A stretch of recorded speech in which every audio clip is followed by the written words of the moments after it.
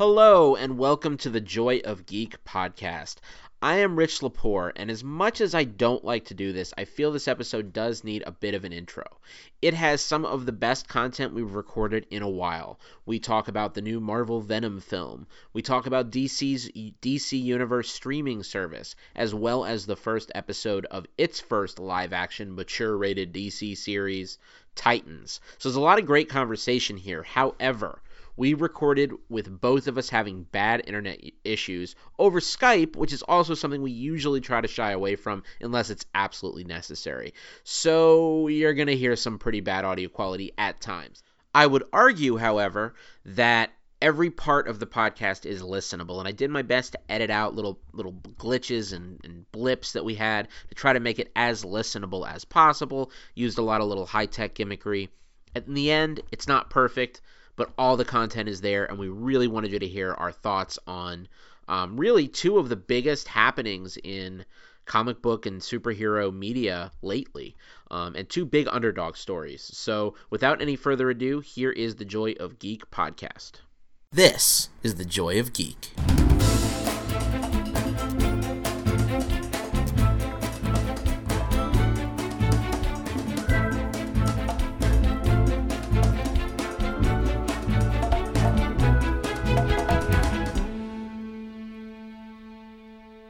Welcome to the Joy of Geek podcast. I am Rich Lepore. Kevin Shaver. And today we are going to talk about two big recent happenings in geek culture. The DC Universe streaming service and the new Marvel film. Wow. I'll get a bunch of flack for that one. Yeah, I'll get a bunch of flack for that one. The new Marvel film, Venom.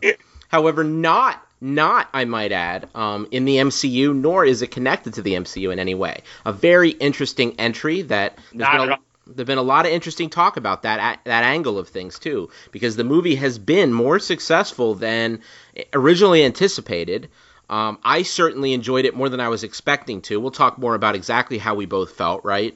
Sure, very much so. And but yeah, it's definitely one that people were very skeptical about going in terms of not only it being disconnected from the MCU, but for it to be a movie with Spider-Man characters that had nothing to do with Spider-Man and no mention of him. It was very much a risky idea, and it's turned out to be wildly successful on a box office level. And many fans, I mean, even though there were a lot of negative reviews, it has also struck a chord with many fans. So we'll talk about that for sure. It's definitely divisive, but you know, we'll talk about our thoughts and about expectations going in, all of that. Awesome. And, you know, speaking of striking a chord, we'll also be talking about the DC Universe streaming service, which has, I may say, struck a chord with you, Kevin. We absolutely. So I've been playing with this app for nonstop for about a week now. That's and awesome. Yes, I have much to discuss there. Yeah, I think from the little bit that I've been hearing from you, it's much more than you thought it would be. It really is, and I'll get into it more once we get to that part of the episode. But yeah, it's not just, you know, a streaming service of just DC movies and TV. It's got a lot more content to offer, which I'll talk about in full detail. Beautiful. Well, I will be very curious. I've only just scratched the surface. I started my trial out as well, but I have just scratched the surface on checking it out. So I have a lot of questions and curiosity there. But first, like we start all episodes, let us talk about some recent news. News editor Kevin, hit me up with some recent geek culture news. Well, and actually, real quick before we get to that, I have one thing I want to share. So I was exploring the Twitterverse about a couple weeks ago, and I came across this tweet directed at us. And so this is from @SaintMark5, and it says, "Wish I could be on the Joy of Geek, if only so I can rescue the hosts every time they can't remember the name of an actor or title. My phone and desk and steering wheel can't take much more punishment." Oh, no. No, I had to laugh hysterically. No, this guy Mark and we engaged in a conversation off that. So, and it was hilarious. And actually found out he's like a filmmaker and stuff. So, hey, Mark, we may actually bring you on the show at some point. So awesome. You may get your way. Yeah, exactly. It's just one of those things. Well, I feel like being defensive, but I think I won't, and I'll just take it in the spirit it was intended. And I'm not at all, because I'm very self-deprecating, so I loved it. But And it's so true because I thought about episodes where I've done that.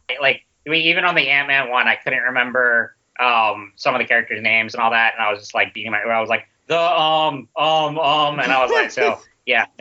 I appreciate this being called out for it. Okay, it's all good. Well, we'll get on our game there, so your steering wheel can rest. Exactly. Anyway, but thanks for listening. That's one of the things about the things. I'm sorry, what? No, I was going to say pretty much the same thing. Like I'll welcome any comments from listeners out there. Well, that's one of the interesting things about this podcast, right? We have a lot of listeners. It's clear from the metrics. We know people listen. We know you like our podcast. We love recording our podcast, but we want to hear from you. So let us know what you think of everything. You can help guide the direction of the show to some extent.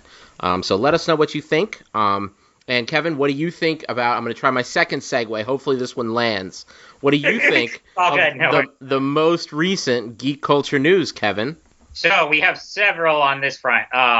The first one I'm very excited about. I don't know if you saw this. It was about a week and a half ago, maybe. But we've heard about that Jon Favreau has been developing a live-action Star Wars series, which we recently found out will be on the Disney streaming service because there's not enough streaming services now. Disney has to create their own now, but it will be on that show. But we know that he's been developing this for some time. We have not been getting any plot details or anything other than that it was going to be a live-action Star Wars series set in some area of the universe. We now know what it's going to be called and have just a general description of it. So it's going to be called The Mandalorian, which, as every Star Wars fan will know, refers to the race of Boba Fett and Jango Fett. And so it's going to be about a bounty hunter that it's after the time of Boba and Jango. But from the initial character designs that Favreau teased, it's going to be a character who looks very similar to that, this really badass bounty hunter. And the storyline is set in between Return of the Jedi and Force Awakens. So we know it's going to be in that time frame of like when the First Order is rising up, and we know it's going to be about a bounty hunter. So I'm already sold on that. They also announced that several directors for it, Taika Waititi, who directed your favorite MCU movie, Thor Ragnarok. Love it. Bryce Dallas Howard is another director. I don't love her as much. If I'm remembering correctly, she did like one of my least favorite episodes of Black Mirror. What else has she done? Okay. I don't really know what else she's directed. I mean, I know her from the Jurassic World movies, but right. But I don't really know much about her directing. So that's good to know that, she did an episode of Black Mirror. I was not aware of that. I believe so. I know she was.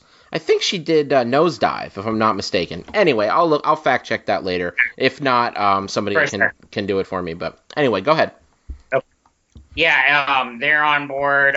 Dave Filoni, who is the main guy behind Star Wars: The Clone Wars and Star Wars: Rebels. So he's been in the Star Wars universe for a long time. This will now be his first foray into directing something live action in that universe. So that'll be really exciting. But yeah, I'm really excited. I believe this is launching sometime in 2019. Well, I guess whenever the Disney service launches, it'll be one of the first things I imagine they'll pull out on there. But it's really exciting. I mean, Jon Favreau is writing, producing. They've got some other really good talent. No casting announcements or anything yet. But just that storyline alone, I'm really intrigued by. So do you have any thoughts?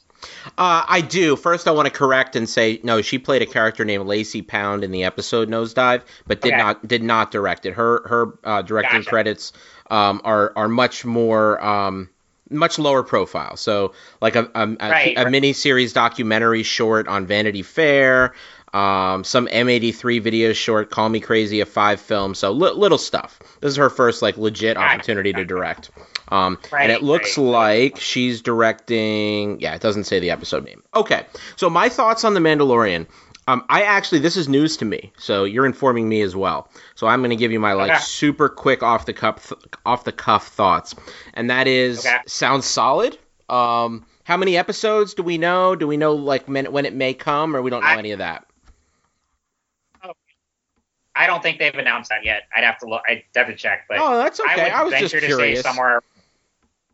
No, I don't think, because it is. This was the most they revealed yet, as far as like title and storyline, and then, or like, I mean, not even storyline, more like, you know, just log line, and then a few directors. Well, but, it says right here. No, it says on IMDb that it's filming currently, so that's. I mean, I'd say probably next year. Yeah, I think so too. Yeah, no, I mean, as long as the service, I'm expecting the Disney service to launch somewhere late 2019, because they said that Ant-Man and the Wasp will be the last MCU movie to come on Netflix, and everything after that will be going to the Disney service.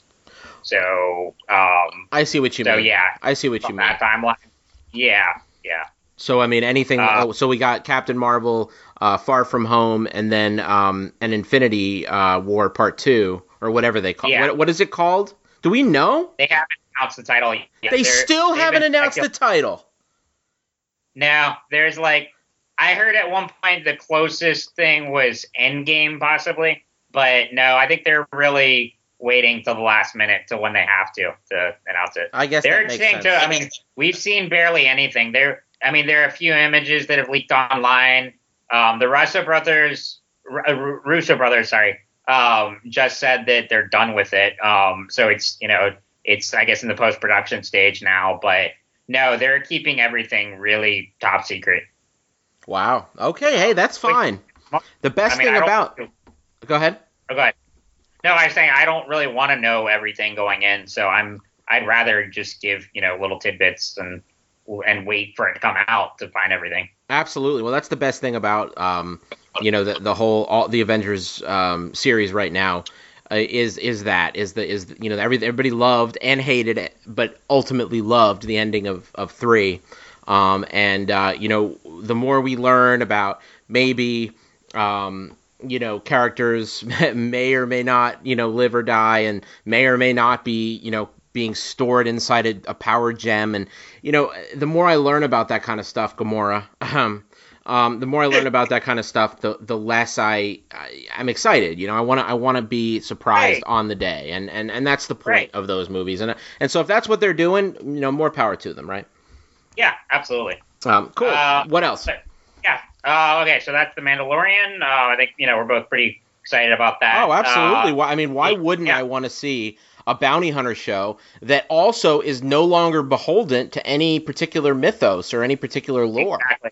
Like, yes, please. Yep. You know, it also go ahead. It also harkens to whatever the other trilogy that was being worked on in the Star Wars film series, right?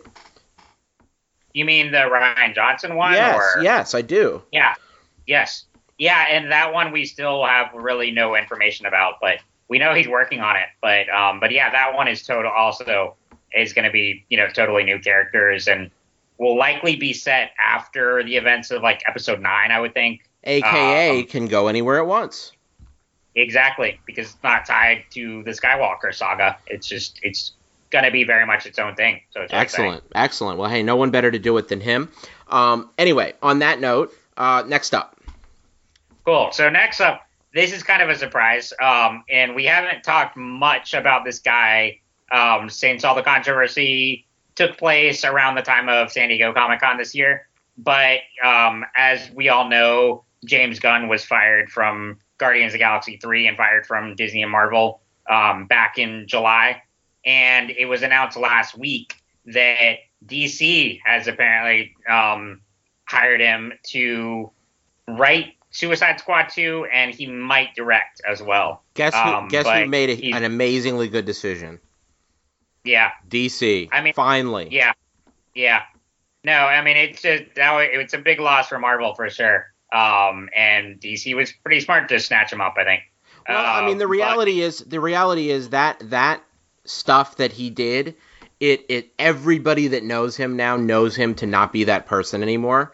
And so basically he was a casualty of what we're all afraid of, and that is Disney and Fox and everybody getting too big. One big company that can be completely destroyed if advertisers and certain groups pull out. That is just another one of the fears that we have with these companies getting too big and all-consuming. is that, if now they have, a million different people they're beholden to make happy, and, people like him, go down. And I'm not saying one way or another whether about the comments themselves, but I will say that, the guy he is now working at DC, and they're really happy to have him, and as well, I think they should be. Yeah, I agree. Well, and I mean, on another note, just on Friday, Marvel. Do you know Chuck Wendig, the comics writer? No, not really. Novelist. He's a comics writer and novelist, written a lot of Star Wars stuff. He got fired from Marvel for another thing of like tweets and stuff that wasn't like that, but it was just like politically charged and used a lot of profanity and that kind of thing. Yeah, I mean that's not necessary. Yeah. I mean, I feel honestly, once you have a public persona, it's unless your public persona is and your creative work is directly in line with your political views, you better be careful. Now, do what you want. I mean, I'm all about free speech. But free speech is exactly that. You are free to represent yourself however you want. But don't get mad if people look at what you're representing yourself to be and draw conclusions based on it. That's their right also. So, you got to be careful what you do. I don't know any of the details of that, so I'm speaking completely blind here with no horse in that race. But you got to be really careful when you start getting A, profane, B, heated, and C, political. That we live in a very politically charged climate. And, people feel like politics is identity nowadays. And, I'm a registered independent, and I find very hard because, I have views on both sides of things. But people are so passionate about their views, and they're so intense. It's like, I mean, you could be friends with somebody one day and not their friend the next day based on, like, one political view. It seems that charged. So it just scares me, the whole thing. No, it really is. It's social media and all that, it's just crazy it's having that effect. But and so back to the James Gunn story though. Sure. But yeah, so he is so he's definitely writing Suicide Squad 2. He might direct, which I think it's the biggest irony of that is that when you look at the first Suicide Squad movie, so that one, if you remember when they aired like the first footage and teaser trailers for it back in like 2015 or whatever. Maybe even earlier than that, I can't remember. But it had this really dark, grim aesthetic to it, and it looked like it was going to be like a hard R and just very dark and very, it looked like there was going to be torture scenes with Joker and Harley and all this stuff. And then there was a culmination of a couple things with, the critical and fan backlash to BVS, and then the success of Guardians of the Galaxy. And when you look at the final product of Suicide Squad, the first movie, even though, amid all the reshoots and all of that, it was clear that the studio was trying to really deliver a kind of Guardians of the Galaxy mimic to it in many respects. And now they're hiring the man who inspired all that to do the sequel. So it's really funny how all that happened. I'm really glad you said that because it just gave me a thought. And my thought is this. Yeah. Wouldn't it be wonderful? And my favorite thing pretty much ever, and this relates to the politics thing, this relates to everything. My favorite thing from early on in life, even better than things just being good all the time, is when you can take a bad thing and make it good. And that sounds really generic, but I love that. I love a good redemption story. Everybody does. And the truth is, if it took James Gunn getting fired and going through all that stuff, I'm sorry that happened to him. That's terrible. It's hard to go through. I can only imagine how he felt, how his fans felt. But if that led us now to like the best Suicide Squad movie we could ever have for the sequel, like let's celebrate that. That rules. Like otherwise, if that hadn't happened, we couldn't have a James Gunn Suicide Squad. Not ever. In a different universe where that crazy stuff didn't happen, we wouldn't have that movie. And yeah, right now, sitting on this side of it, knowing what the result of Suicide Squad 1 was, yeah, it's easy to say, well, I kind of wish he was still doing Guardians, But we don't know. Who knows? He could redeem the entire DC EU with this one. I mean, he really has heat. He has heat, and he's plugged into the zeitgeist. He gets it. And in a way, he didn't get it 8 or 9 years ago when he was tweeting away, right? He gets it, man. He knows what people are into right now. He knows what humor is hot. He knows how to bring in former wrestlers and make them viable as actors. Something it took me forever to get on board with Drax. I'm still not fully on board, Speaking of that, actually, speaking of that, Dave Bautista has also said that he wants in on it if James Gunn is involved. So, so especially if Gunn directs it, I think we have a good chance of seeing him in the movie as either. I mean, I can see him as several characters: Heatwave, Bane. They're definitely a plethora of DC characters for actors like Gunn and actors like him and Michael Rooker and all those guys. And so I think it's very possible to see some of the Guardians maybe come over to the DC universe as well. Awesome. Hey, why not? Why not? I mean, what's his name? Oh, here we go for our favorite guy. What's the dude? I'm blanking on his name. The dude who was in No Country for Old Men, and he's in like all the DC movies as villains. Cable. What's the guy's name? Josh Brolin? Yeah, Josh Brolin. There we go. Yeah. So Josh Brolin is every villain in every movie, and he is DC and he is Marvel and he doesn't give a fuck. Sure. And, it could be that same thing where we just have, like, oh, look, there's Bradley Cooper playing Rocket Raccoon over there. Here he is, people will cross the line. And that's great. That's how it should be. Well, and also, I mean, you'll see the Guardians probably show up like however Avengers Infinity War Part 2 plays out, like how they revive everyone at the end. But because of all the things with Gunn, Guardians 3 has been put on hold, and they've kind of made it clear they're not really in any rush to get that made now. And so, that does free up a lot of those actors. Oh, I didn't realize that.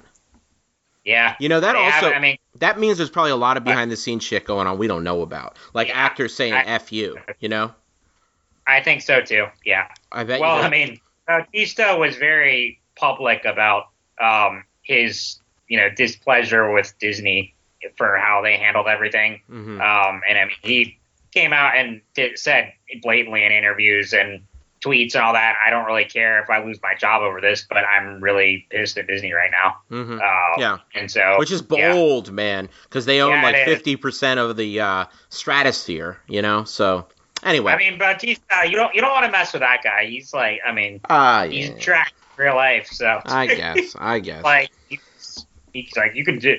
I read one interview with them, and he was like, I grew up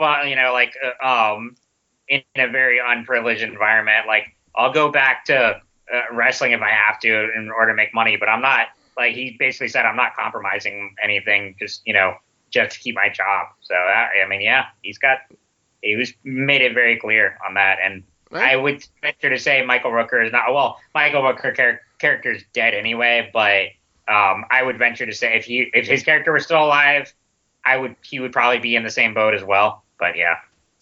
All right, what's next? Okay, so we have that. On a quick comics note, so if you've listened to the show recently, you've heard me talk a lot about Sean Gordon Murphy's Batman White Knight series, which is a phenomenal book that has now been incorporated into the DC Black Label imprint.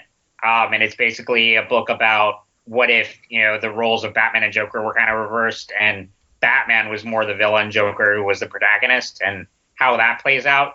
It's a phenomenal book. I highly recommend getting it. Sean Gordon Murphy wrote and illustrated, and the trade is out now. He's also, I think, going to be doing a director's cut at some point as well. But he announced in the last couple weeks that he's going to be doing a sequel called Curse of the White Knight, and it'll be focused on Azrael, which is a pretty famous Batman character. Love that character. Always loved that character. He's great. He first appeared in the Nightfall trilogy. It's just, so that's going to be really exciting to see kind of what alternative take he does with that character. So that book will be, I think he said he's going to launch it in 2019 as well. So nice. So that I'm really excited about. 2019 shaping up. It is. It really is. And then quick one before I get to I've got 2 MCU stories here, one positive, one negative. The positive one, it's really not a surprise at all, but it's worthy of celebration nonetheless. But Ryan Coogler has officially signed on to write and direct Black Panther 2. Oh, jeez. Come on. Not surprising, but hey, it's good to know that that's official. All right. I wanted to say something positive before we get to the next. Okay. I don't know. I know you don't have internet this week, but I'd be surprised if you haven't heard about this one. So Iron Fist may be immortal in the comics, but not so much in the TV universe. I have heard about this one. Netflix. Yep, Netflix officially canceled Iron Fist on Friday. We're recording on Monday. They canceled earlier over the weekend. Let me tell you my number one. Let me tell you my number one hot take on this. Hot take number one. I really hope that the fact that Iron Fist got a 10-episode second season was indicative of a new move to 10-episode seasons and not a shortened final season situation. I really hope that's what that means. Because the first thing I thought of was, wow, 13, then 10, then out. Yeah. And, you know, and I don't know what it all means, but I just really hope that... Actually, is Daredevil... Wait, no, Daredevil's not out yet. I wonder if we know how many Daredevil is yet. Is it 10 or 13? I wonder. I bet you somebody knows. It comes out on Friday, but Are you going to binge it? 13, but we'll see. I'll watch a good part of it this weekend, I think. I don't. But I'm seeing we're seeing Halloween on Friday too, so I gotta have time for that as well. I know, we got a lot going on. I don't know if I can do a straight binge, but I probably maybe in like over the course of a week or so. I don't know. We'll see. That sounds. It sounds. But yeah, I don't know. That's a good point. Nope. 13 freaking episodes, dude. It's 13. Okay, really. 13 episodes. At least that's what Wikipedia says, and that's, this close, that's probably pretty accurate. Oh, yeah, I would think so, yeah. Why? Yeah. I mean, I don't know, like, yes, Iron Fist was the least favored among the Marvel Netflix shows, but I heard, I mean, I haven't gotten to watch season 2 yet, but I've heard it's a lot better. But I don't know, I have, like... My take on it is, well, for one, I don't really know how Netflix determines because like ratings, like on a cable network show, it's easier to it's like, okay, if a show needs to get to this point on ratings in order to keep it going, it's a little more, cut and dry.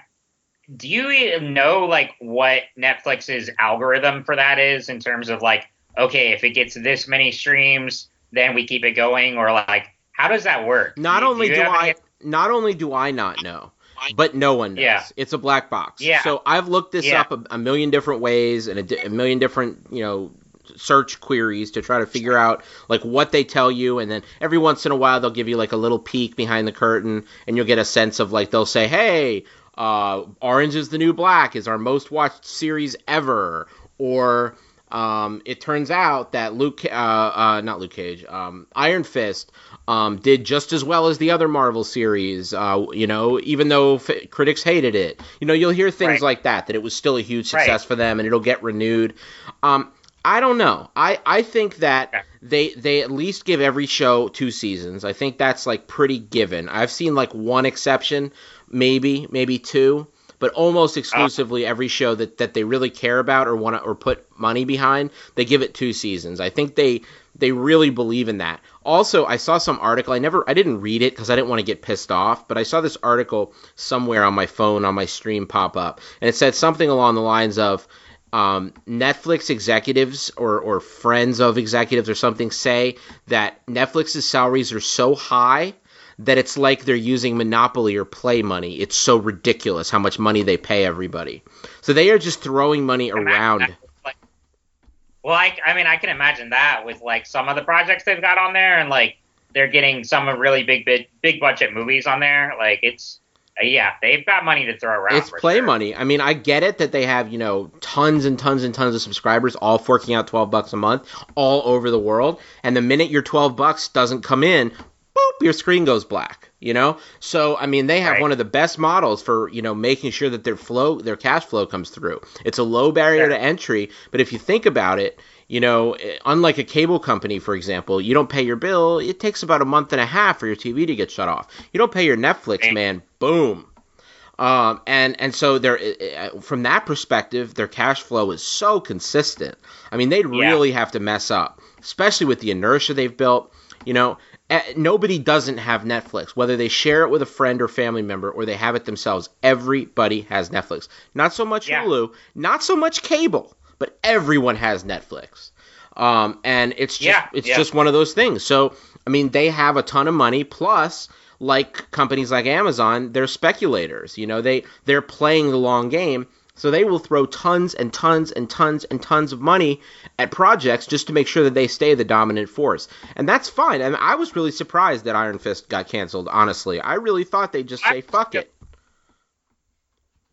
No, I was too. And I mean, I don't know if there could be several reasons. Like, number one, one of the things I thought about was, and I really don't know how much this comes into play, but like I said, Disney's developing their own streaming service and they're developing Marvel content there. Granted, the Marvel Netflix shows, even though they are set in the MCU, they've had little to no ties to like the movies and everything else. They've been really much their own thing. Like, they have crossovers, but Feige has really expressed no interest in bringing those characters into the movies or having crossovers or anything. It's better that they don't. And it honestly is better that they don't. It's too big.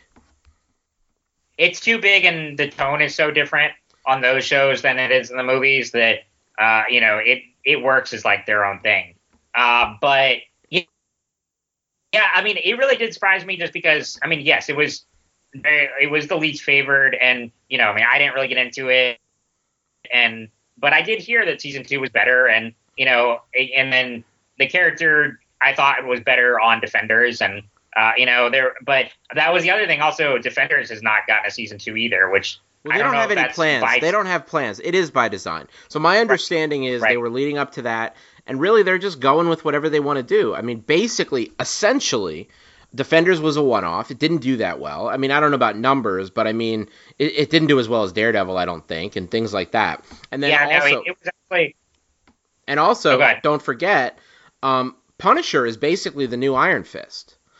He rolled into town. Yeah, that's a good point. And they were like they were planning, like, functionally, financially, Marvel, whatever their investment, whatever their strategy was, is to have 4 series running concurrently, maybe a crossover at some point, right? They did their crossover. They had and then there was just too much going on. That's 5 shows. I mean, now this gives them the opportunity to try something else new out, and then maybe down the road Luke Cage drops off, or Jessica Jones drops off, and a new show sort of takes the mantle. So they could do that, because 3 seasons of a show is pretty solid. You get 3 seasons, you can do a good ending with that. Well, that's a good point about Punisher too, because their original plan was just to have him as a supporting character in Daredevil. Right. And then everyone loved him. They gave him his own season. I think a lot of people really loved his solo series. They did a really great job with that. Part of that was because the casting was so good. John Bernthal gave a phenomenal performance. And he's so beloved in the most, the most syndicated, really popular show in the freaking world, or at least drama, with The Walking Dead. I mean, so they had a really good lead in with all that. Yeah, exactly. Well, I mean, Finn Jones came from Game of Thrones. Yeah, but nobody gives a shit about Finn Jones in Game of Thrones. John Bernthal. Yeah. I mean, I don't know. Maybe I'm wrong. Anyway. He's not. I mean, he's a pretty minor character, but very, very supporting in the earlier season. So it should have been Ryan Phillippe. Like that's all I'm going to say. It should have been Ryan Phillippe. Enough said. Moving on. If it had been Ryan Phillippe, it'd be 6 seasons in a movie, man. Ryan Phillippe. That's all I'm saying. Hey, speaking of that, did you hear Reese Witherspoon has a new cookbook out? I did not hear Ryan that. Ryan Phillippe probably walks by that cookbook in Walmart, and he's like, "Oh, my baby, my baby. She's everywhere, and I'm nowhere." Shooter got canceled, by the way. It got 2 seasons, but it got canceled. Oh, I didn't see that. Yeah, I saw that. Shooter got shot. But dude, yeah.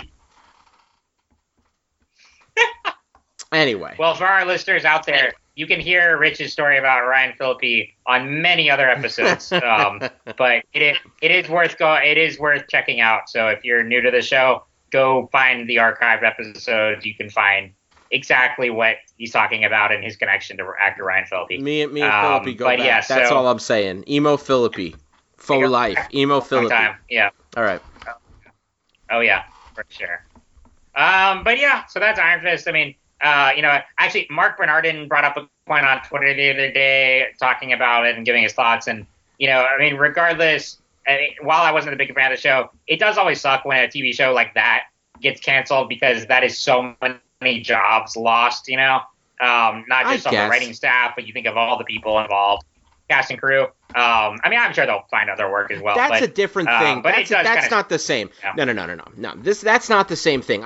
That's fine. Yeah. Bernardin knows more about the game than I know, sure. But like these Netflix shows, they're not exactly like canceled, not canceled. Netflix is different. Like I would never feel like if I'm on a Netflix show that like I have a full-time job going forward. Like Netflix shows are just, I don't know, it's different. It's not like a network job where like that network, I don't know. Maybe I don't know. And maybe Netflix shows are the same as having a really solid job. But it just feels much looser to me. But then again, Netflix has so much money that... Go ahead. Well, it feels like us... I get what you're saying, but it's not made for us.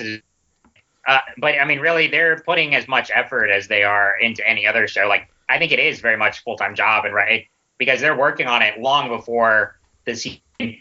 Yes, the whole season comes out at once, but it takes a lot of work and, hiring a full staff and everything long before that. So it is very, it's different, from a cable network show, but I would say it's the same kind of thing because it's just a different way to experience it and a different way for distribution. Yeah, no, I understand that. I just feel like there's got to be some more than just like the fact that I don't think I get your point, and you're probably more right than I'm right on this one. But I will say this: there's got to be something. I'm not just being so shallow as to say, well, they all come out on one day, so that means they don't have a job the other 364 days. Like I get it, but I also understand what you're saying is that just because they don't come out over 13 weeks, that doesn't mean it doesn't take just as long to make. I get that. I get your point. It's valid. Yeah. Yeah. All right, what else we got, man? What else we got? Because I want to hear about some DC streaming, man. I want to hear about Titans. That's actually all for news, so I'm ready to talk about DC. All right, so here's where I want to go with it. I want to hear what day you fired up that app and what it was like minute 1, minute 2. What was it like? Okay, very good question. So, first a little backstory on this. So, and I talked about this in previous episodes. So when when DC announced that they were developing their own streaming service, I thought, okay, cool. But I'm in the back of my mind, I'm going is there really enough content to warrant me subscribing to another streaming service? As much as I love DC and especially DC animation, for one, I own a lot of those. So I own all of Justice League and Justice League Unlimited, Batman the Animated Series, a good number of the DC animated movies. I own Batman Begins, the Dark Knight trilogy, all the Christopher Reeve Superman movies. So I was thinking, is it really worth me getting this? Because I love that stuff, but I also own a lot of it. Is it really worth me paying, a monthly or annual subscription? And then more things came out about it, and they said, no, this isn't just a streaming service. This is going to have a lot more to it. This is DC Universe, right? It's going to be very immersive. It's going to have comics. It's going to have... It matters. Yeah, it matters that it's not called DC streaming service. Exactly. And so because of that, I was a little more interested in it. And then, Titans was about to come out. I was like, all right. And part of it too. Yes, I do own a good amount of the DC animated content, but there's still a lot I don't own. And I've seen all the animated movies, but hey, it would also be kind of nice to have one service where I can watch any of them at any time. Anytime I want to watch Batman Year One, I can pop it on there on my iPad or whatever. And so I think I signed up, I want to say last Tuesday. And there is a free trial, by the way, for listeners. There's a free trial. There's a free trial. So 7 days, although I'm going to probably do it for at least a month. Yeah, and I will say I would go ahead and actually, if you're a DC fan, especially, I would really recommend the annual subscription because that's what I'm doing, and it saves you a lot of money. It's only $75 annually, and which is it saves you 20% from the monthly subscription. So that's just my preference. I would recommend that. But okay, so going back to your question. So yes, I signed it up on Tuesday. Let me think. I think the first thing I did was So I looked around on it a little bit, kind of saw how the app was set up. And I will just say that's probably the most impressive thing about it is it's a really nice interface, really easy to use app. And all the content is really nicely organized. So let me just break it down for that, for you there. Got, of course, the movies and TV, as kind of its main, feature. And just to tell you some of the content here, which for me, I was just like blown away. For, someone like you that's more into the original stuff and the newer stuff, that's why you might want to wait, until, and now the Titans is coming out and they're going to have more shows eventually. But for me, scrolling through the movies and TV, seeing all the animated stuff on there, seeing the 90s Flash series with John Wesley Snip, and then, the Christopher Reeve Superman movies, the 1984 Supergirl movie, which, yes, that's a thing, Linda Carter Wonder Woman, George Reeve Superman, all these things. That just blew my mind to see all of that in one place. DC content going back to the 1940s and up until today. That was just awesome to see. So that's the first big thing is all the movies and TV. So like movies, as I said, they've got the Dark Knight trilogy they don't have Rises on there, but they have Batman Begins and Dark Knight. They have Superman 1 through 4 with Christopher Reeve. They've got the 1984 Supergirl movie, and then a ton of animated content. So, of course, Batman the Animated Series, Batman Beyond, Justice League Unlimited, Static Shock was a really good show, Young Justice, Teen Titans, just a ton of stuff there. And then even old like serials and stuff and stuff that is super retro and hard to find, which I just love. And so that's kind of the first page. And then you go from there. This is probably, I would say, was what really drew me in and definitely compelled me to subscribe, is the comic section there. So the comic section is very much set up like Comixology. It's really easy to download, each issue on there. And they're storing, just thousands of comics on there at once, And so right now you can expect there's a ton of Teen Titans content on there. So I'm currently going through the Jeff Johns and Mike McKone, I think is how you say it, Teen Titans run from 2003, which is fantastic. It's got Superboy, Wonder Girl, Beast Boy, Cyborg, Starfire, Bart Allen's Kid Flash. It's a great series. So I'm going through that right now. And they've got, of course, the Marv Wolfman, George Perez run, some of New 52, a little bit of Rebirth. So a ton of Teen Titans right now, of course, in anticipation of Titans. And then, if you scroll through the comments content on there, it's really neatly organized by character, by run. Well, let me say something real quick. So I'm looking at it right now. One thing, yes. Can you hear me? One thing I'm a little disappointed. Sorry to listeners, by the way, for if anything is cutting out. I'm going to put a disclaimer at the beginning. Our internet just isn't working like it should tonight. But anyway, that aside, because there's a lot of like drops in me being able to fully hear you. But I think it's good enough that I'm getting most of what you're saying. So I think we'll be good. Yeah. Anyway, I'm looking through this lineup here, and it seems, and I don't know if this is going to change. I get it. There's a big difference. I guess what I want to say is there's a big difference between this and Marvel Unlimited. This does not have like full runs of anything from that I can see. What I see here is like, for example, Nightwing, the 2011 Nightwing book, that I loved with Dick Grayson, and it was just the New 52 Nightwing. There's 7 issues. Right. Like, why is there only 7 issues? Like, why not have 25 issues? What do they care? And like, I don't know. That's weird. And then even like, it looks like they have a little more of the really older stuff, like the 96 Nightwing run. It looks like that one runs a little longer. Right. So that one's like 25 issues. So that's cool. Some of the really old stuff, I see some stuff, but I mean, it's definitely like limited versus like, it's cool, it's curated. So in a way that's good because, the thing about Marvel Unlimited is it's incredibly intimidating. You roll in there and like, you don't know what to read. You know, it's kind of like Netflix. It's like, what do I read? Because everything's here and everything's complete. And the way they did it was, the way they limited it so they could still make money on their comics is you don't get to read anything in the last 6 issues. But pretty much everything else is there. 6 months, you mean? I mean, 6 months. I'm sorry. Well, 6 issues, 6 months. Isn't that kind of the same? No? Right. Well, yeah. Yeah, okay. True. All right. Anyway. You're right. Some things are bi-monthly, so you're absolutely right. But basically, you know, it's way more robust. Now, granted, that's like, I think $8 for all the comics. There's no TV in there, but you get every comic they ever made versus this, which has what you're going to talk about in a minute is all the original TV series. So there's a lot here. It's just, I really hope they make this more robust going forward. I don't know.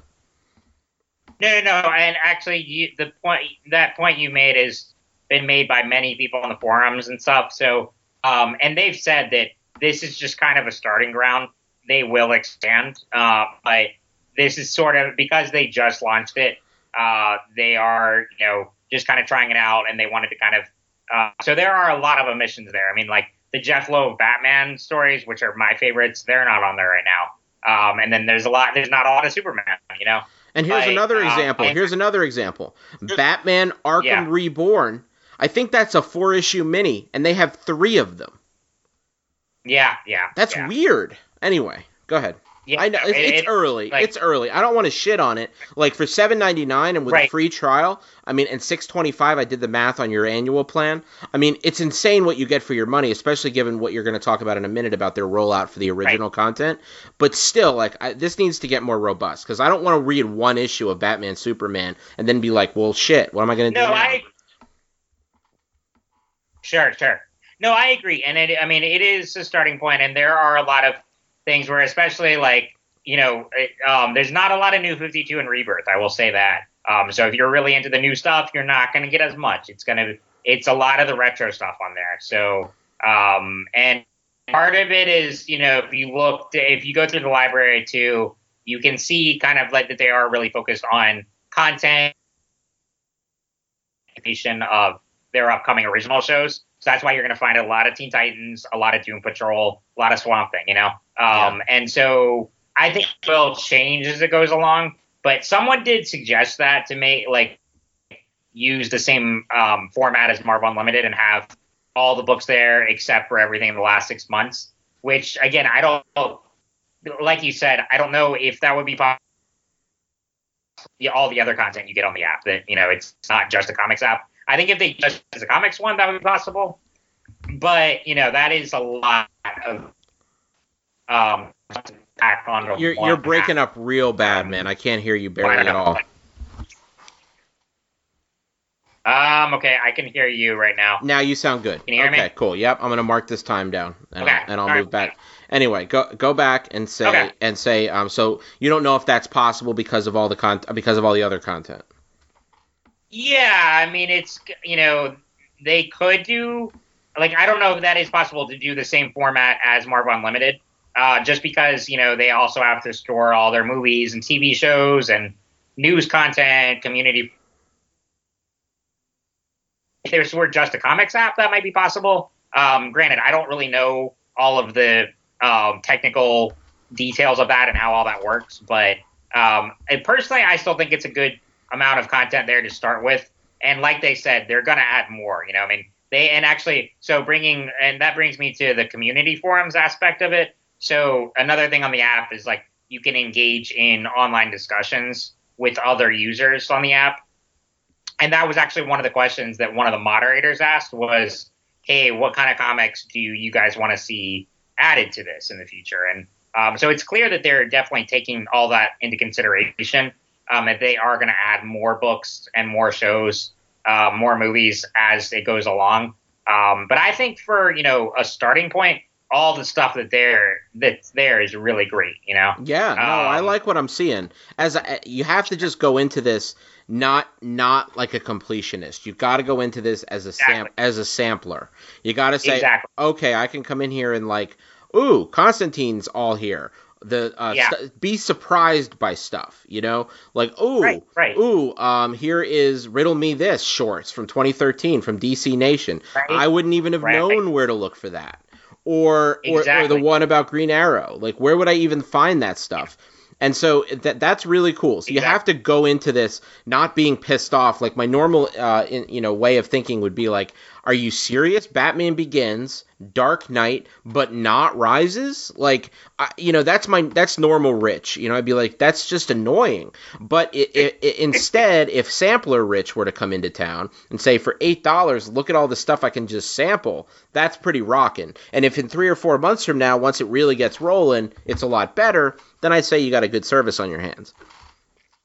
And I think that's the mentality you should go in with, because, I mean, you think about, like, when Netflix started out, I mean, it didn't have nearly as much content as it does now, especially on the original side of things. I mean, there's like House of Cards and Orange is the New Black were, like, their main original shows, and now they're popping out one every week. So, right. When you think about it from that regard, they're going to add more. Like, I mean, and that's what I think, so don't be put off by that, So in terms of, like, the content there, I really don't have any criticisms for, and I'll get to Titans in a minute because I want to talk about that separately. But the one other thing they have on there is that I really like is, so they have daily news content, which they have this show called DC Daily that's exclusive to the app, and it's really cool. So it runs Mondays through Fridays, and it's basically a 20-minute show where you have several hosts on there. They talk about the news going on in the DC universe that day. And then they have one of their hosts talk about something related to TV, whether it's, an episode of something in the Arrowverse or an episode of a show that you can watch on the app. And then they do a panel discussion, and the panels often have either a comics creator on there or an actor. So, like, I've watched one with John Barrowman and then another with Sam Humphries, the comic writer. Yeah. And so those I really like because it's just, it's like this. It's extremely just nerdy conversations, and it's really positive and a really cool environment. And it's really refreshing to see just because when you follow, a lot of the big entertainment sites like IGN and stuff on Facebook and Twitter, a lot of the conversations there, and this isn't on the fault of, the people producing that content, but a lot of the conversations there tend to be really negative and a lot of, just like trolls online, I mean, you know how it is. Yeah, absolutely. This kind of negative. Yeah. And so that's probably what I like most about the app is I've been impressed by I love that, the DC Daily, and I love the forums there that all the conversations have been really positive, and they work really hard to make that energy and that vibe really positive and just like, an environment for DC fans to come together and actually say, hey, talk about what comics you love, what movies you love, what shows you love. And I really like that, I mean, it's refreshing in a world of really toxic fandom and, social media and stuff. So that's what I really like the most. And then the last thing I'll say is that they have this, you can kind of see it too. If you go on the homepage and you scroll down, so they have like built-in encyclopedias on the that have all this information about all your favorite characters. So like, let's say you want to learn more about Nightwing. So you can go to Nightwing's encyclopedia page. You can learn about his full origin. You can learn about all his major appearances and what comic runs that you should really check out. Any TV and movie appearances, all of that. And so I really like that feature because it makes it really easy to, if I want to learn more, like, for instance, I want to learn more about Hawk and Dove because they're going to be on Titans this week. And I've seen Hawk and Dove in the Justice League animated series, but I've never really read many comics with those characters. And so I would love to check out, okay, where do I start, with Hawk and Dove? Where do I find stories about them, It'll be a whole hell of a lot better. It'll be a whole hell of a lot better when when there's like, 25 different issues to read also, and it's like, hey, you should check out their first appearance. Here it is, and that'll be awesome once that's there. Yeah. So I can see you're buying in. And let me say this as a meta comment to viewers or listeners. Kevin doesn't subscribe to streaming services. Like, he's got Netflix through somebody, I think. And, I'm sorry. Go ahead. Yeah.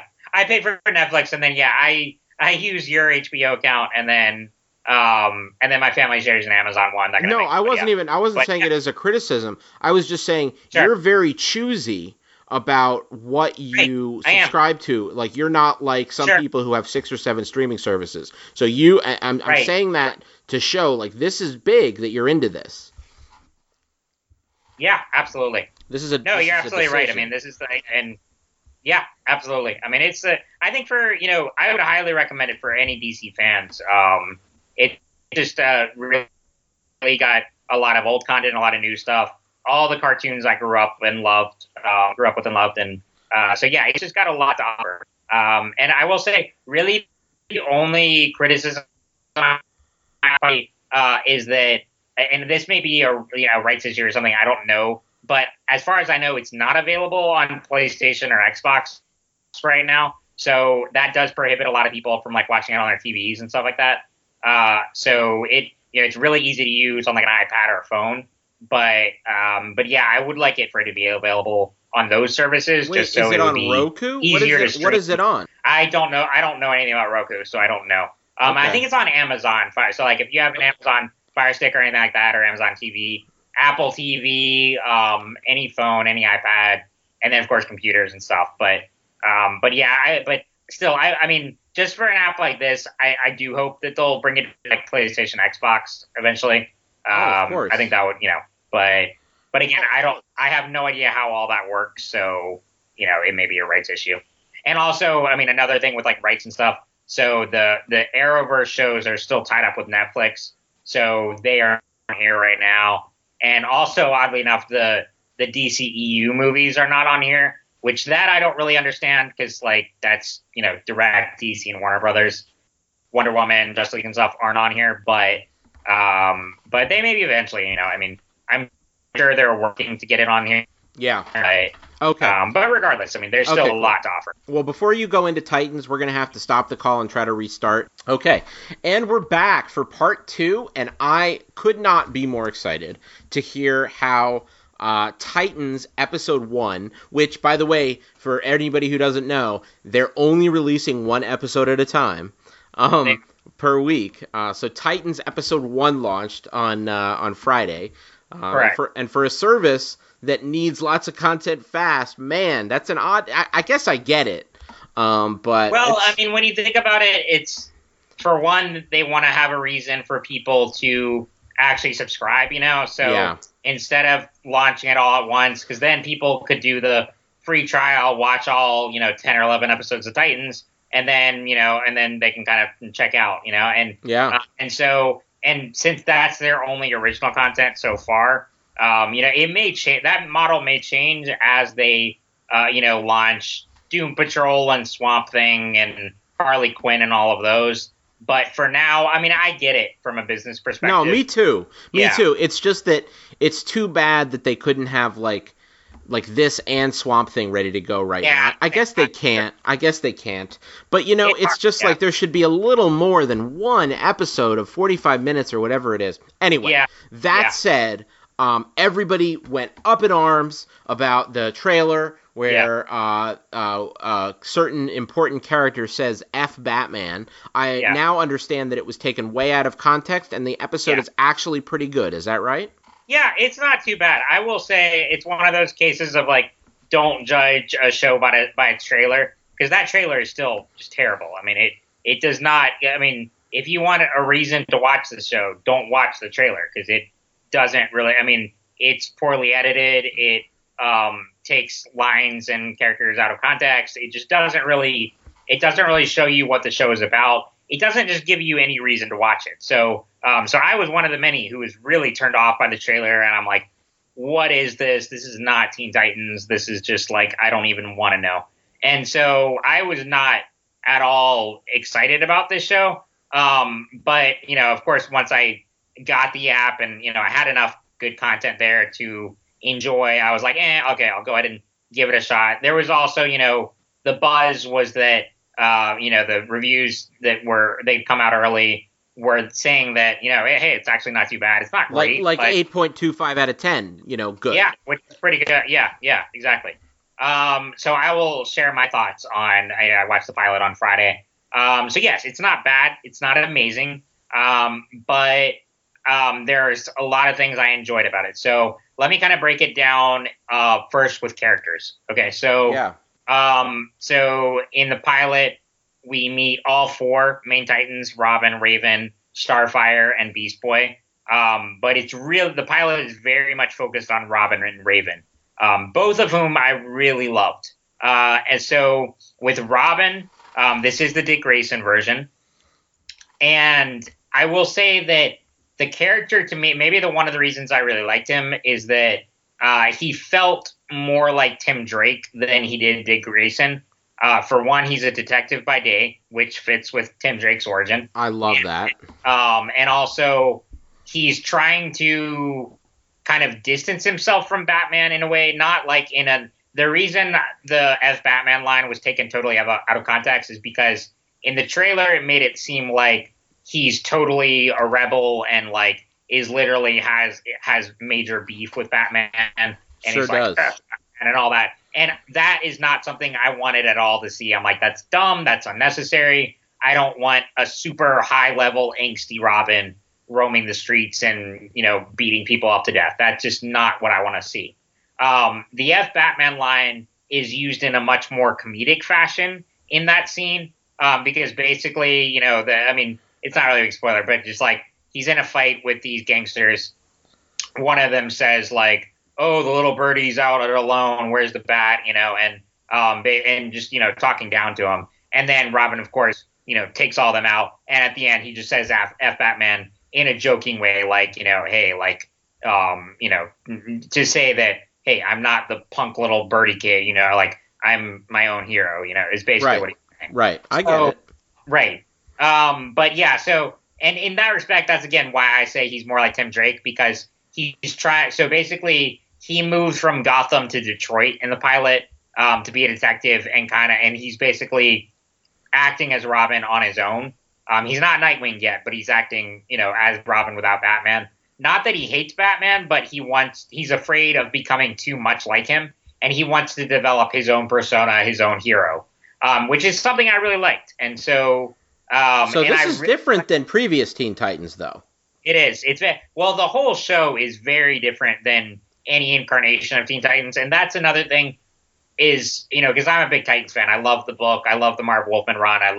I'm going through Jeff Johns right now, and even if you've read a lot of Titans, I would say go into this show without any of those expectations, because you are going to be disappointed if you want something that is very much like the Marv Wolfman, George Perez run, or any other run of Teen Titans you've read. And it's certainly not Teen Titans Go, because this is a very adult, very mature show. But, that's I think one of the things that's most interesting about Teen Titans is that, yes, while it is a book about a group of teenagers hanging out and, forming their own superhero team, it's coming of age, and it has a lot of joy to it when you read Teen Titans. There are also a lot of really mature, dark themes in them, and especially in the older stuff and in the Jeff Johns. And I haven't read New 52 yet, but they're always up against really dark threats that some of which are too dark for even the Justice League to handle. You look at Raven's origin as the daughter of a demon who's destined to usher in the apocalypse. There's nothing light about that, Right. But the tone of this show is very dark and muted. In a way, I think it is a little too excessive. I think the violence is a little over the top. It's not so much that it distracts me, but it could be toned down. I don't think it needs to be that dark and that grim. But do you mean the grimness, or do you mean the actual violence? A little of both.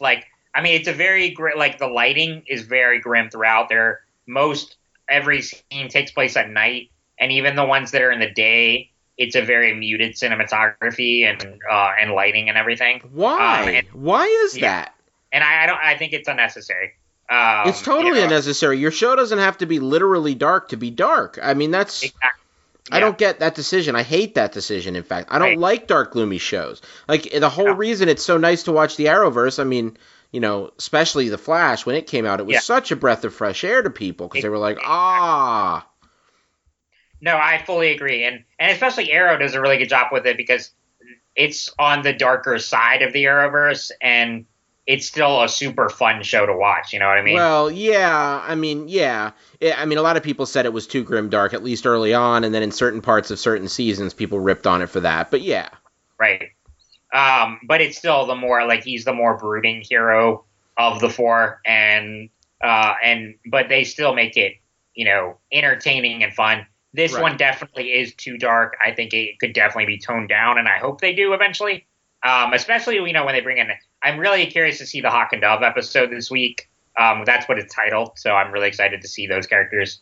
But yeah, I mean, I know it's just the pilot, but right now it needs more levity, more, just light fun in it too. Well, it's not likely. I mean, it's possible. Yeah, I mean, also, let's not forget that my understanding is that critics have seen the first 3. Yeah. So that bodes well. Sure. That bodes well, is that the critics are talking about it based on 3 episodes, not just the one that everybody else has seen, that we've all seen, or I haven't, but that you have. So that's a little promising. I think that's what I read. Didn't you read that? I did too. Yes. No. I think it was the first 3 as well. But yeah. Okay. But so going back to the characters, so yes, I love Robin. I'm really I think he and Raven are the reason I'm most intrigued to keep going here. Well, I think they're banking on that. Yes, absolutely. But yeah, basically, so the pilot is very much focused on them. They both come into Detroit at the same time. Raven is running away. Robin has just moved there. They meet, and she's a little younger than he is, and so, and she's trying to find someone to help her out. She also had vision. The episode. This isn't a huge spoiler, but the episode opens with Raven having visions of the murder of Dick Grayson's parents, and so that's what kind of draws her to him. I really like what they do with Raven. I've said many times that Raven is my favorite DC heroine. I love her backstory. I love just the portrayal of her character in the comics, and so it's really exciting to see a live action portrayal of her. I think the actress is solid, and yeah, I mean, and the CGI is not too bad for her. I mean, especially because that's another thing I was a little concerned about, but I think they've done a good job with that so far. And so, yeah, the first episode is very much focused on them. Good acting on their part. I'm interested in see where their stories will go. We also meet Starfire. She's not in it as much as Robin and Raven, but we get a little bit of her backstory and a little bit of, the actress. Starfire, for me, it's too hard to tell what I really think of this version of the character. It's very different from any other version of Starfire we've ever seen. Just in the characterization of her and what information about her backstory we do have. So I need to see more of it before I really have an opinion. I like the actress; she's fine, but as it stands, I don't know. I need to see more whether I can say whether I like this version or not. Right. And so, I think we will get to know her more in the coming episodes. And then Beast Boy, we only meet at the very end of the episode in a scene and he seems to be the most like his character in the comics, very comic relief. Basically, I mean... Well, thank God. Yes, we need it. Absolutely. No, the scene he is featured in, he uses his powers to disguise himself as a tiger, break into an entertainment shop, and steal a video game. And so that's very much in line with Beast Boy's character. Yes, please. Yes, exactly. So we need that comic relief for sure. So overall, my thoughts on it, it's not great. It's not bad. I give it like a 7 out of 10, I would say. I was just going to guess. Based on what you just said, I would say 7. Yeah. So it's definitely, there's enough there to keep me watching and keep me interested. But, it's definitely not something I love as much as, the Teen Titans comics or anything like that. But it's an interesting adaptation. It's very different. And again, you have to go in with really no preconceived notions and no expectations because it is so different. But Jeff Johns and Akiva Goldsman, Akiva Goldsman does not have the best track record. The last time he did anything DC was Batman and Robin and Batman Forever, both of which he scripted. So that was probably my number one hesitation about this show. No offense, but I just don't really like his body of work. And I think many would agree with me. But regardless, though, he and Jeff Johns have been working on developing this project I read an interview that said they've been trying to bring it to life for years. I mean, they long before the DC streaming service was even a thing, or even in the works. So it's definitely a passion project for them. And I think there is a lot in there to really entertain fans. It's probably not going to be the most received from a critical standpoint, but I think there is enough there for fans to, check out and keep watching. So it's interesting. Sounds good. Why don't you stop and do this? Give it some time, because you sound very mixed on it. Give it 2 more episodes at least, because you're going back and forth, and I want you to have some more time to congeal your thoughts, because everything you've said has given us a lot to chew on as far as what you think. But I think even you've seen so little of it at this point. Exactly, and I mean it's really hard to judge it just on a pilot. But I'm definitely on a pilot that's 50% of the cast. I mean, exactly. It's just not. Yeah. So everything I'm hearing from you is it looks good enough to get me to watch the next one, and that's kind of all you can ask for at this point. Right. Cool. Right. Very cool. Well, hey, on that note, and on the note of sort of bucking expectations, you and I about a week and 2 days ago saw Venom. We did. I was, we had agreed to go see this, and leading up to it, I was like, oh, man, are we really going to this? I mean, I really thought that, because I was just you were like, I'm not going to enjoy this at all.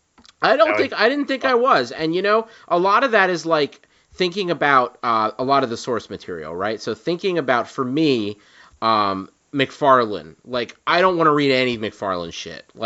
He's not bad. He's very talented, no question. But I just don't like that stuff. It's just not my thing. I don't want to watch, look at McFarlane, doodling up these crazy, Venoms. You even mentioned it as part of what you're complaining about later in this movie, and I won't spoil that view. But, watching Venom creatures fight each other, with sick, gross, dripping colors. I just I don't like that. And also, the whole idea of Venom being Spider-Man's, perfect mirror image, right? Or the corrupting force on Spider-Man, or let's just say, the main antagonist in the worst Spider-Man movie potentially ever, depending on your opinions. It's. But yeah. One of the antagonists. There's actually 3 in that movie. No, so. but I know. But when I say the probably the primary antagonist, because he's not only one of the antagonists, but he's also literally Peter's nemesis in that, it's in a way it's the ultimate antagonist. Anyway, a lot of people say he's the ultimate Spidey villain. I don't know if I agree with that, but that people say. I disagree. I say Doc Ock is the best. And sure. But regardless, the different people have different views for different reasons. Anyway, that said, a Venom movie without Spider-Man just seems out of balance, out of whack. What is that? What did that?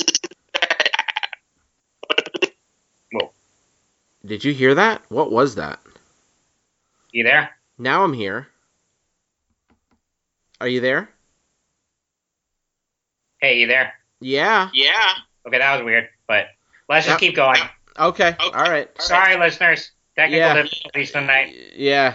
Hey, is what it is. Anyway, so for me, it's just out of whack. There's no light element in that. There's just dark, right. and it's just horror infused, and just I don't know. It's just not what I'd want to see.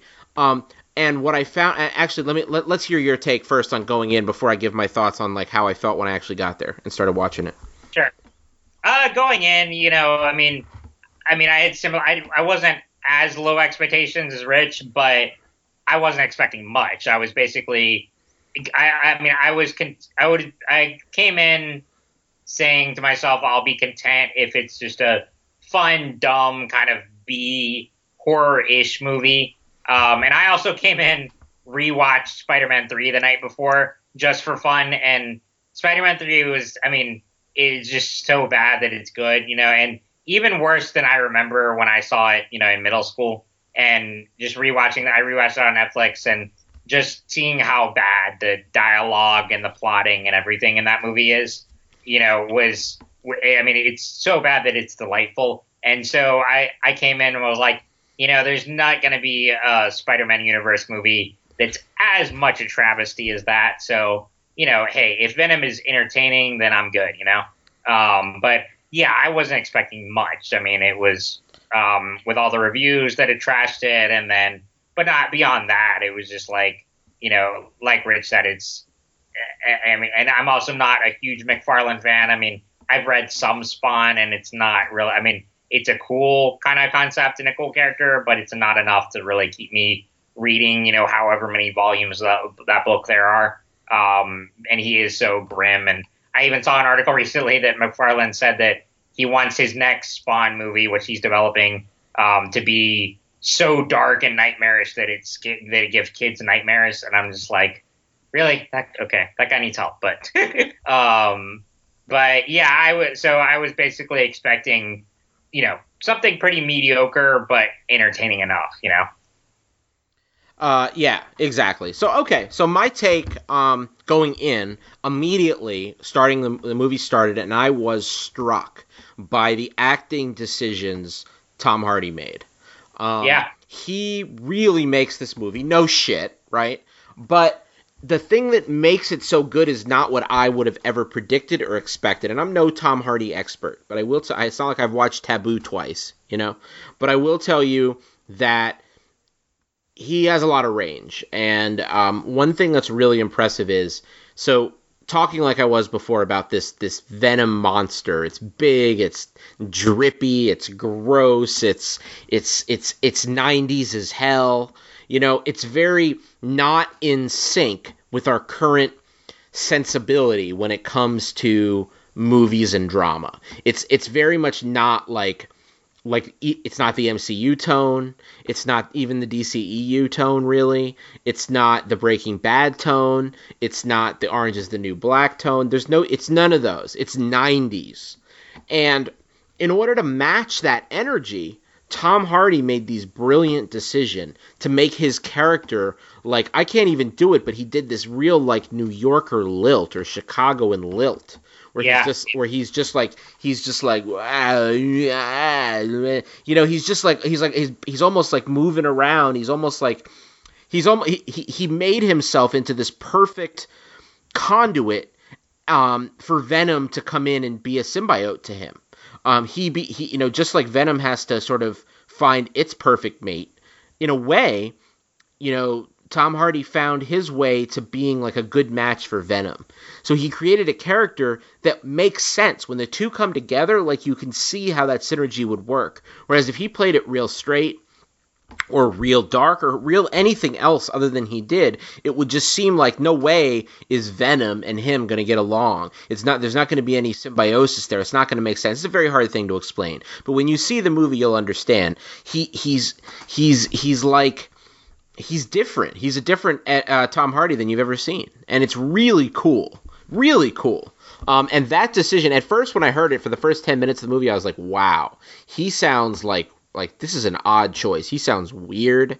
He sounds like he's making, his accent's kind of weird. The way he's acting is kind of weird. I don't know how I feel about this. This movie may be the biggest, this may be like The Room bad, where we're laughing at the terrible acting choices that Tom Hardy made 10 years from now. And then as the movie went on, you know how bold choices, they either work or they don't work? Yeah. This choice fucking works.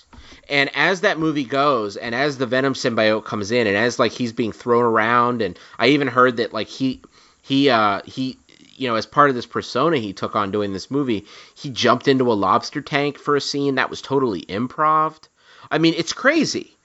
He literally just became this role, so that when the Venom symbiote was in him, it wasn't that different from what he'd already created on screen. It just his performance anyway, it's great. No, I agree. I mean, it was something I also was skeptical at first. I think I'm glad you brought that up. That first 10 minutes, I was a little off-put by that, and I wasn't really sure. And part of it, too, is you think of, the last string of performances from Tom Hardy in big blockbusters. He's so stoic, and he plays, characters like Bane and Mad Max, and then in Dunkirk, there was a joke on Screen Junkies in one of an honest trailer for one of those movies. I can't remember which one, that was talking about that. That was Tom Hardy has his face covered in half his movies, and which is true, and even in like Inception, he plays these kind of like really reserved characters, and so that was probably the first thing to take away is just how just wacky and really much of a loose cannon Eddie Brock is here, and it's weird to see Eddie Brock in that role and in that persona at first. But like you said, I really warmed up to it after a while. And I came to really like it as well because it makes for, and we'll get to this as well, in conjunction with the Venom character, is that Eddie Brock is kind of a loose cannon, and then Venom kind of like chooses him because of that, and they very much work in sync with one another. And that's what really helps form this kind of anti-hero character of like, yeah, he's not a total like goody two-shoes at all, but he's not a villain either, And I really liked how they played that throughout the movie. So that was definitely probably one of the things I liked the most. Yeah. So anyway, aside from that, I mean, I also really liked the guy that played the bad guy, the Elon Musk of it all, let's say. Yeah. He's the guy from Rogue One. Yeah. Can you look up his name real quick? Yeah, absolutely. I think it's Riz Ahmed. Yeah, and not only that, but he's also in like his big tour de force performance was in that what is that thing called? The Night of on HBO. Okay. That is like his big like, oh my god, this guy's a genius, and I don't really know what happens, but I know there's big twists on that show, and it has something to do with like his brilliant acting. I don't really want to know exactly, but anyway. But the point is, he's good. I mean, the role is really hammy and ham-fisted and really shallow and two-dimensional. Sure. But whatever. Sure. I think a lot of my takeaway from this movie while I was watching it and then after was, I went in with real low expectations. Yeah. And that really helped me. Like, really helped me. Expectations are so important. I talk about this a lot. But the scariest part of the roller coaster, by far, is going up. Waiting in line and then going up. Going down is like a cakewalk. Anticipation and sort of your expectations have so much to do with life. It's insane. And, quite frankly, it was, it's just a movie that if you don't go in there expecting too much, you will have a good time. And a lot of audiences did.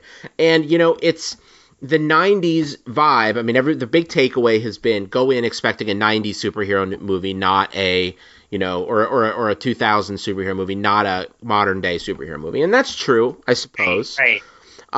It's very much 90s, early 2000s feel, without a doubt.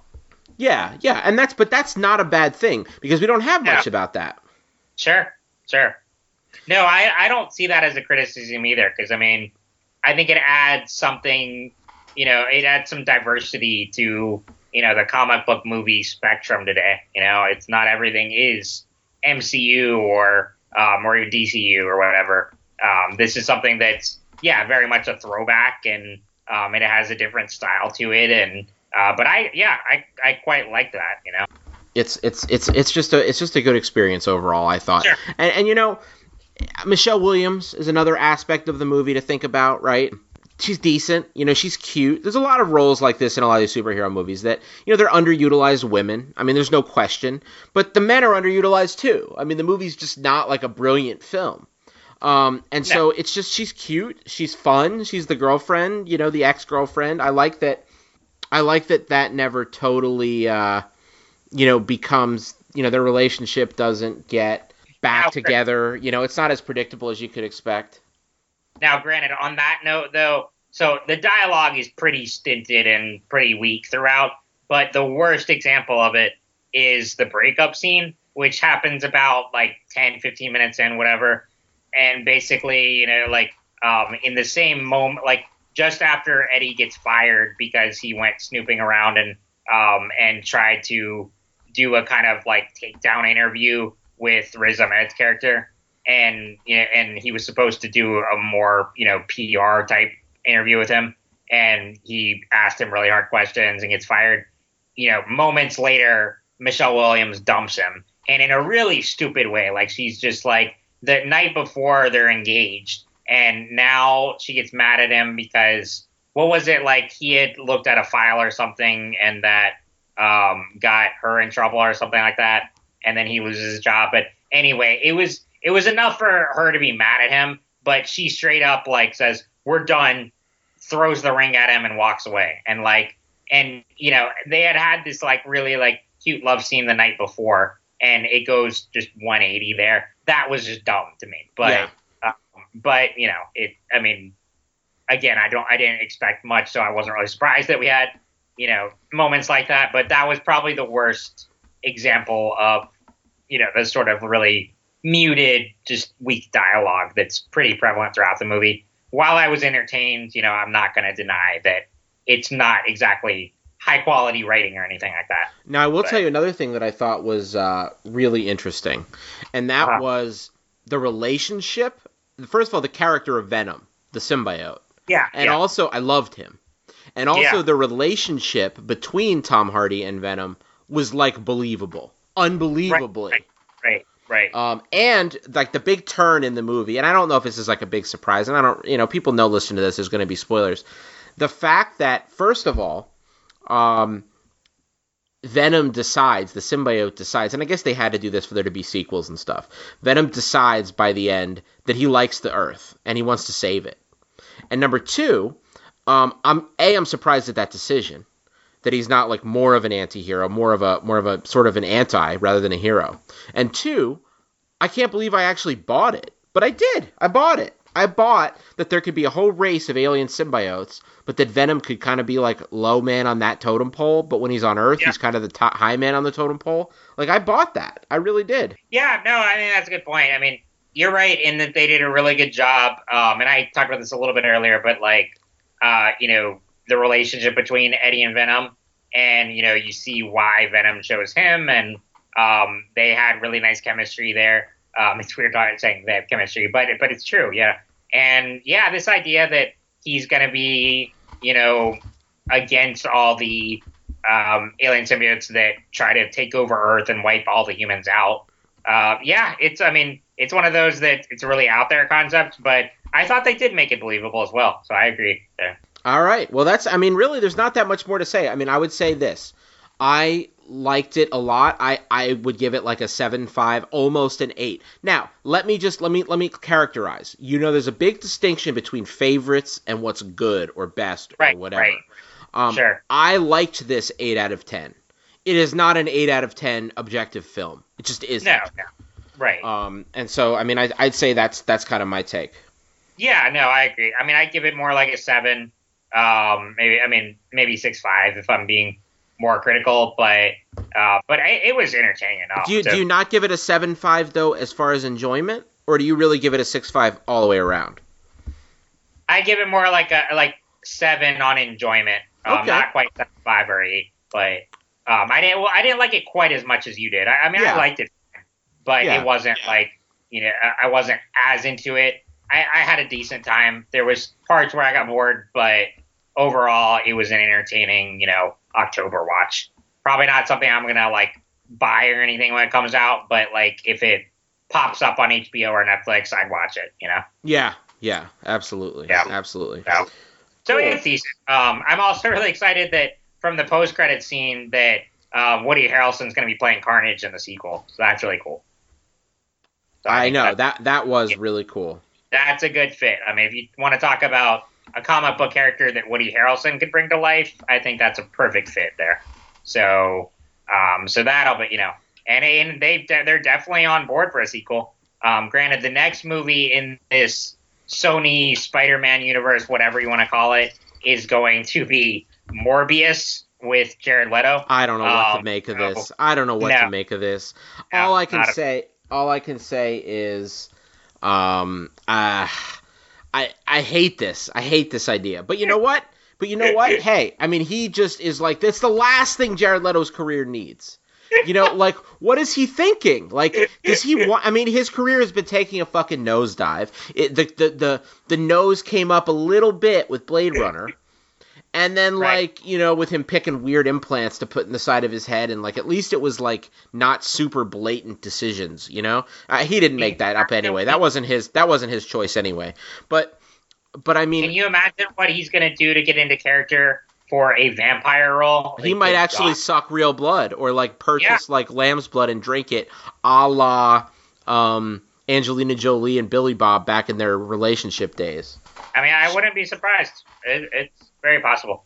Oh, man. So well, hey. That's when I'm more excited about the behind-the-scenes stuff of that movie than the actual movie. I mean, I'm excited about that movie because, like, if I could go see it tomorrow, I would, because my expectations are on the floor. And, like, if it's at all good, I'm going to be like, a tour de force. 4 stars out of 4. Ebert should not be rolling in his grave. In fact, he should be pumped for how brilliant Leto's decisions were from an acting perspective. What a brave role. Anyway. Well, time will tell. That's the next one on the list. So I think that either maybe 2019, 2020, whenever that's. I mean, it's going to filming soon, so we will see. Man. Hey, so think about this. Even though we don't know about it, all of those on set and like real world shenanigans are happening right now. Yeah, they are. Like, so Jared Leto's like drinking blood right this minute, right while we're talking about him. I bet you his ears are burning listening to us, like, through the cosmos. Sure. Through the cosmos. Hey, Kevin, man, what a messy episode, but boy, I had a good time. Oh, it was a blast. And I mean, apologies to listeners out there for technical difficulties. It happens, and you just got to roll with the flow. But we hope that we delivered some good content here for you. And like Mark, please tweet at us. We want to hear your feedback. We want to hear from you. We love connecting with our listeners. On that note, real quick too, we will be at NC Comic-Con Bull City in just a few weeks. That is November 9th through 11th at the Durham Convention Center. So if any of our listeners out there are from North Carolina or in the area, or you just want to come travel, it's a great show. We will be there doing at least one panel, and I'll be tabling, so it'll be a blast. So you should come check it out. Awesome. Well, hey, on that note, I am Rich Lepore. Kevin Schaefer. And we'll see you all soon. Take care.